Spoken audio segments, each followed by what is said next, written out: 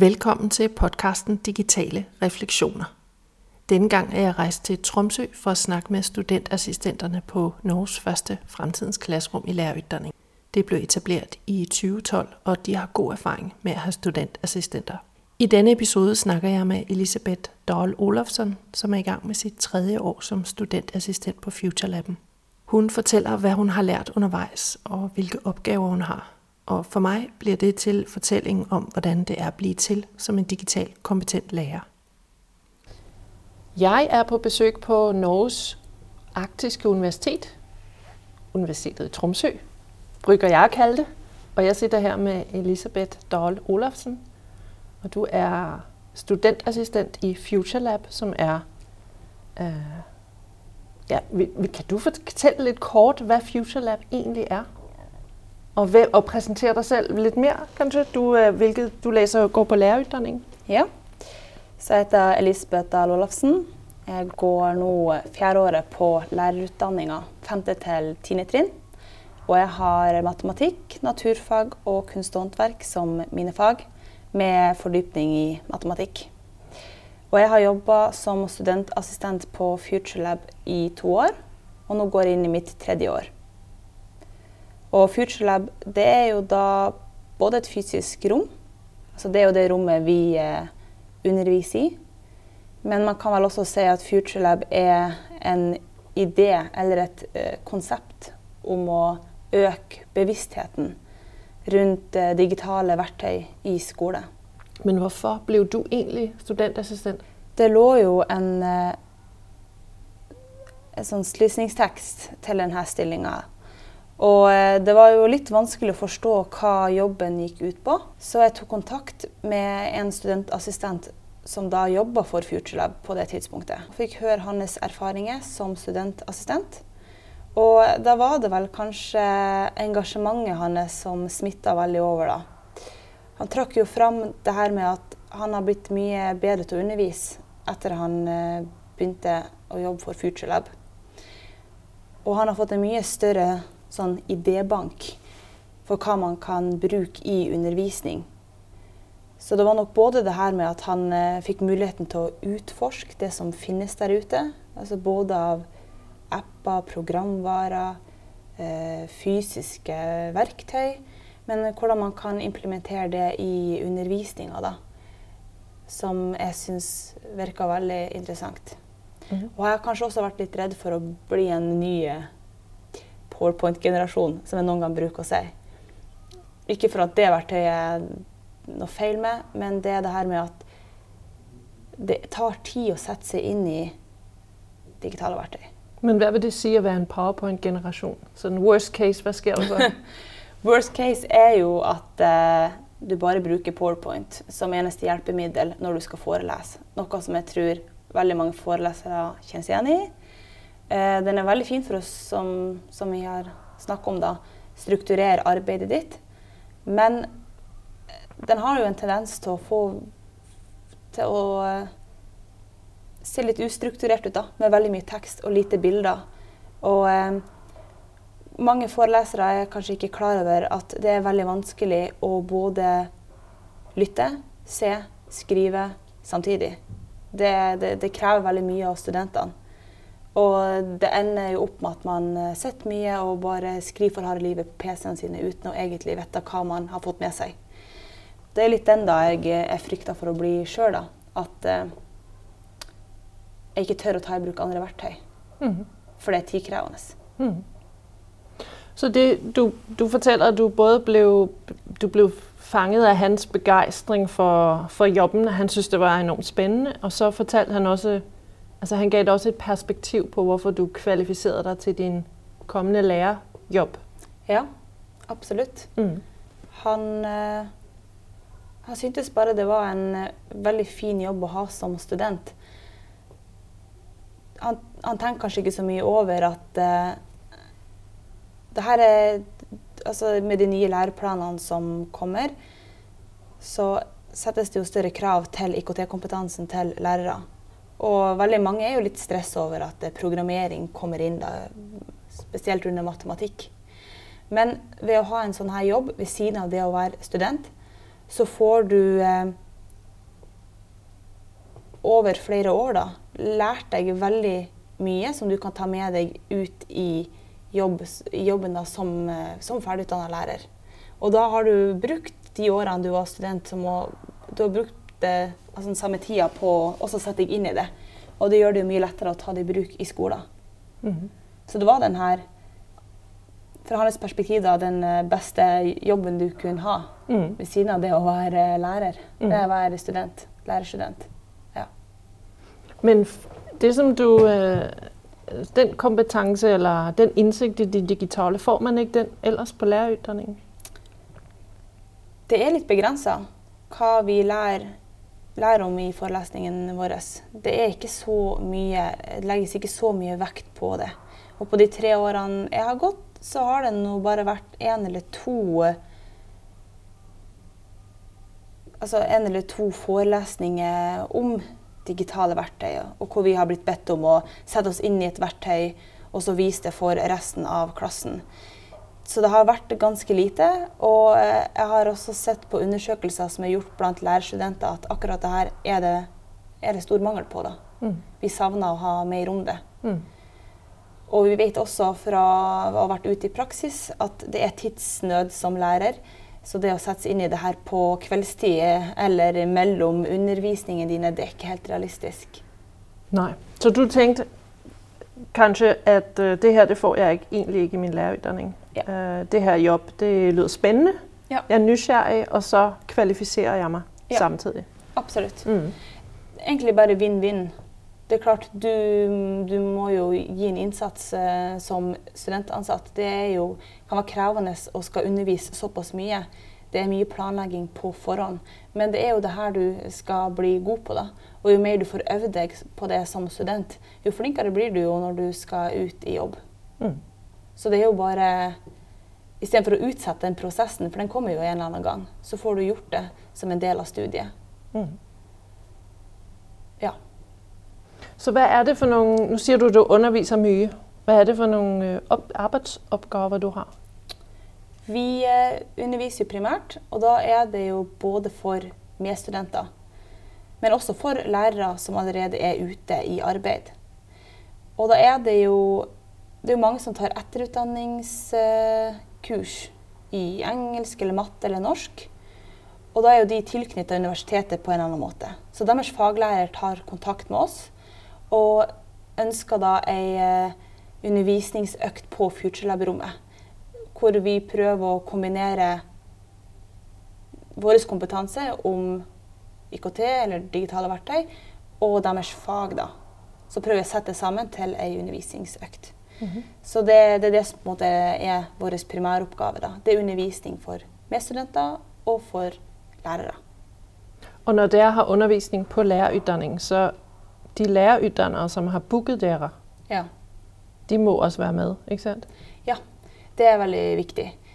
Poenget er jo at de skal med på hele planleggingsfasen. Vi skal jobbe sammen da. Sånn at de kanskje på sikt en gang klarer å undervise en lignende økt selv. Og det har vi jo sett, at folk har tatt kontakt med oss. Og så har de hatt undervisningsøkter i lag med oss på FutureLab-rommet over flere ganger. Og så føler de seg at de har vært så trygg på det, at de tør å gjøre det selv. Så det må jo være et mål i seg selv, at lærerne skal bli såpass trygge at de kan booke rommet og ha en økt der selv. Ja. Men vi er jo der nå for å skal hjelpe til da, til å bli tryggere i den fasen. Ja.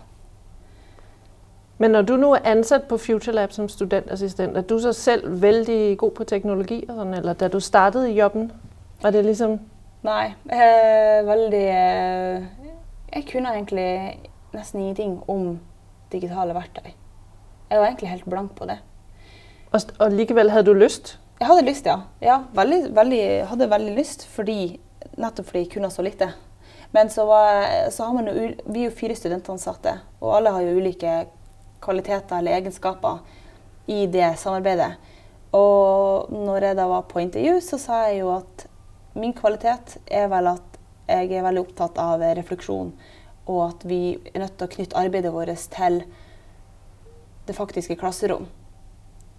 Så jeg har mye å bidra på der, men jeg kan ikke så mye om IKT, jeg kan ikke så mye om digitale verktøy. Jeg har primært brukt PowerPoint. Men det trenger ikke å være noe negativt, det trenger ikke å være noe ulempe da. For det vil man alltid kunne sette seg inn i. Så jeg tror at det kan være fint å ha en som ganske god på det, fordi da får man litt gratis der ved at man kan lære av hverandre. Og så det en annen som kanskje opptatt av å promotere gruppa litt, ta bilder og gjøre oss synlige. Og så det kanskje en som opptatt av hvordan gjennomfører vi det faktiske opplegget, strukturen der. Altså ulike kvaliteter i et sånt samarbeid. Hva det så du opptatt av især? Veldig opptatt av at det skal være et læringsutbytte for elever. Om vi har studenter eller lærere inne på FutureLab-rommet, så jo motivasjon det samme. Vi skal undervise i et klasserom for elever, og hva skal de lære? Hva målet for timen da? Så for meg så nok det aller viktigste, at jeg liker nok å se på digitale verktøy som et hjelpemiddel, for å kan gjøre noe tydeligere, eller mer engasjerende, eller mer kreativt. Men jeg prøver alltid å se på en måte bak det digitale verktøyet. Hva målet for timen? Hva det elevene skal sitte igjen med? At ikke det bare artig og spennende og kult, fordi det nytt. Men at det må knyttes opp til det må gjøres på faget sitt premiss, altså fagets premisser, hvis du skjønner hva jeg mener. Ja. Jeg kan jo gi et eksempel. Så det var en gruppe med studenter som fikk i oppgave å lage språkløype i norsk. Og da skulle de bruke en liten sånn programmerbar bie, som kalles Bluebot, som et hjelpemiddel. Og denne gruppa her, de laget en stor plakat, hvor de laget en språkløype som denne bia skulle gå igjennom da. Og i løypa så det ord som borte. Så bia kom for eksempel bort til ordet skole, og så var S-en tatt bort. Og da måtte elevene finne ut hva det manglende ordet. Eller bokstav. Eller bokstaven, ja, altså S-en. Og så går den i denne løypa her og finner de ordene, eller de bokstavene som mangler, og så ender bia opp med et endelig ord. Og så bruker du da bia som et hjelpemiddel for å gå gjennom løypa. Og så begynte vi å reflektere over det her da. Fordi det var jo ikke noe tvil om at det var mange kompetansemål som var knyttet til språkløypa deres. Fordi elevene, de lærte jo stavelse, de lærer seg jo å lese, de lærer seg jo å sette sammen bokstaver til et helt ord. Og da spurte vi studentene, hvis vi nå tar bort bia, den programmerbare bia, hva setter vi igjen med da? Så fant vi ut at jo, vi setter jo igjen med en god språkløype. Det fortsatt det samme egentlig. Du har bare ikke bia til å gå løypa.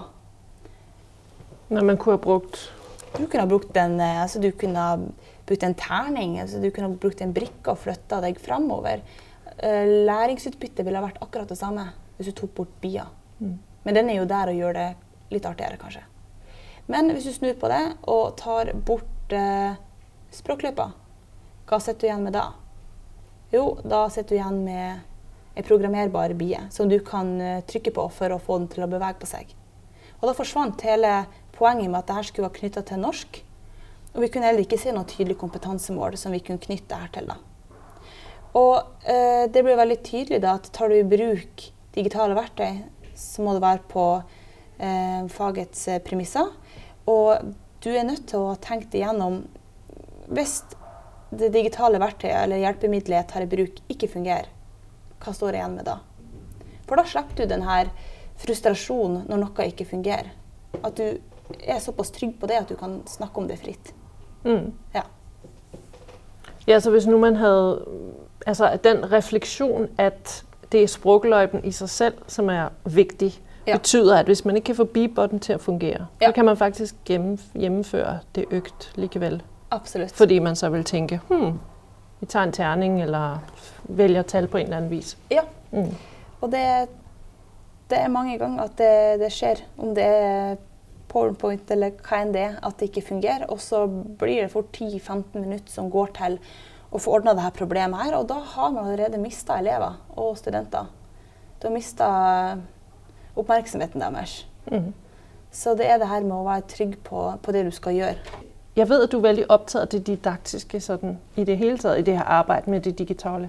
Ja, jeg synes det er veldig viktig. Og før vi skal ha undervisning, så lager vi et skjema som vi jobber i, hvor vi setter i lag som grupper og først tenker oppstart, hoveddel og avslutning, refleksjon.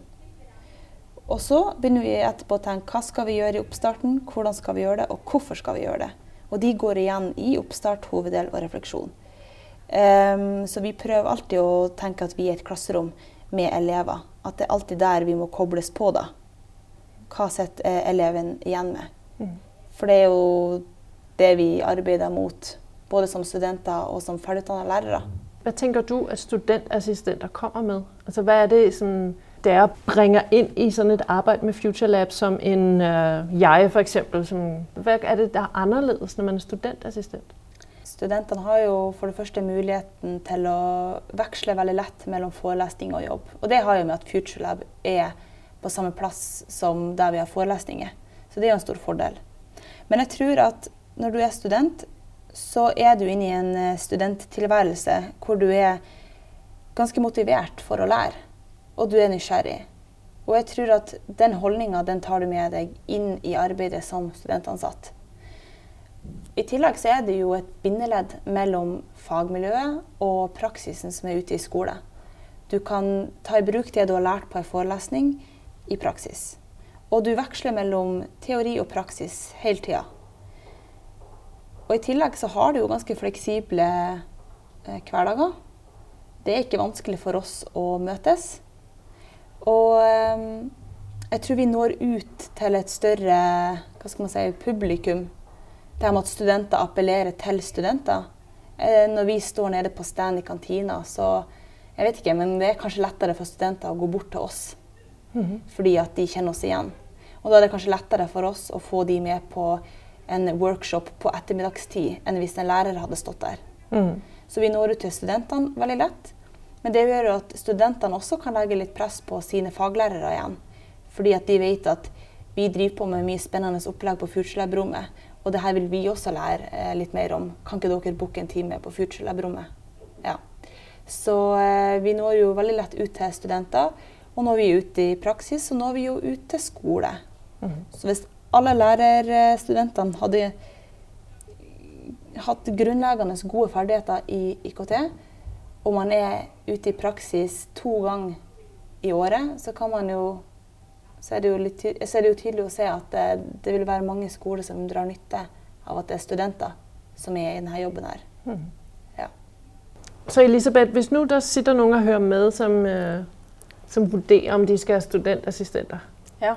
Har du så sådan sidste, hvad kan vi sige, sådan opsummerende? Hvorfor skal de gøre det, eller skal de ikke? Jo, jeg synes jo absolutt at de skal gjøre det. Fordi, eller kanskje litt om hvordan man skal gjøre det også. Jeg tror at skal du ansette studenter, så er det viktig at man har en balanse mellom å gi dem mye fleksibilitet, men at man også har klare krav til gruppa. Sånn at ikke det blir en gjeng med studenter som har masse ideer og tanker som aldri blir realisert. Så jeg tror det er viktig at skal man ansette studenter, så har man et tett samarbeid med dem. Hør hva de kan, hva de ønsker, og hva man forventer av hverandre er veldig viktig. Jeg tror at hvis man tør å gi studentene rom til å være kreativ, så vil de etter hvert være med å bygge opp sin egen arbeidsplass, hvis du skjønner hva jeg mener. Sin egen stilling. Og det gjør at man etter hvert tar mer ansvar. Fordi at du har vært med på hele prosessen selv, og du har etter hvert lært deg hva som fungerer bra og hva som fungerer dårlig. Og det gjør at det blir en mer og mer spennende jobb. Og det kan jeg jo selv relatere meg til når jeg nå ser tilbake på første året, og nå når jeg går inn i mitt 3. år. Jeg er jo mye tryggere på det jeg gjør, og har mange flere ideer på hva vi kan gjøre for å utvikle oss. Så hvis man vurderer å ansette studenter, så tror jeg det kan være veldig verdifullt. Fordi at man som sagt når ut til veldig mange. Og så er det vigtigt med et godt samarbeid. Tusind tak, fordi du vil sætte op tid til at snakke med mig. Vær så god. Digitale refleksioner har nu også en Facebook-side, som du kan like, så du bliver opdateret om nye episoder.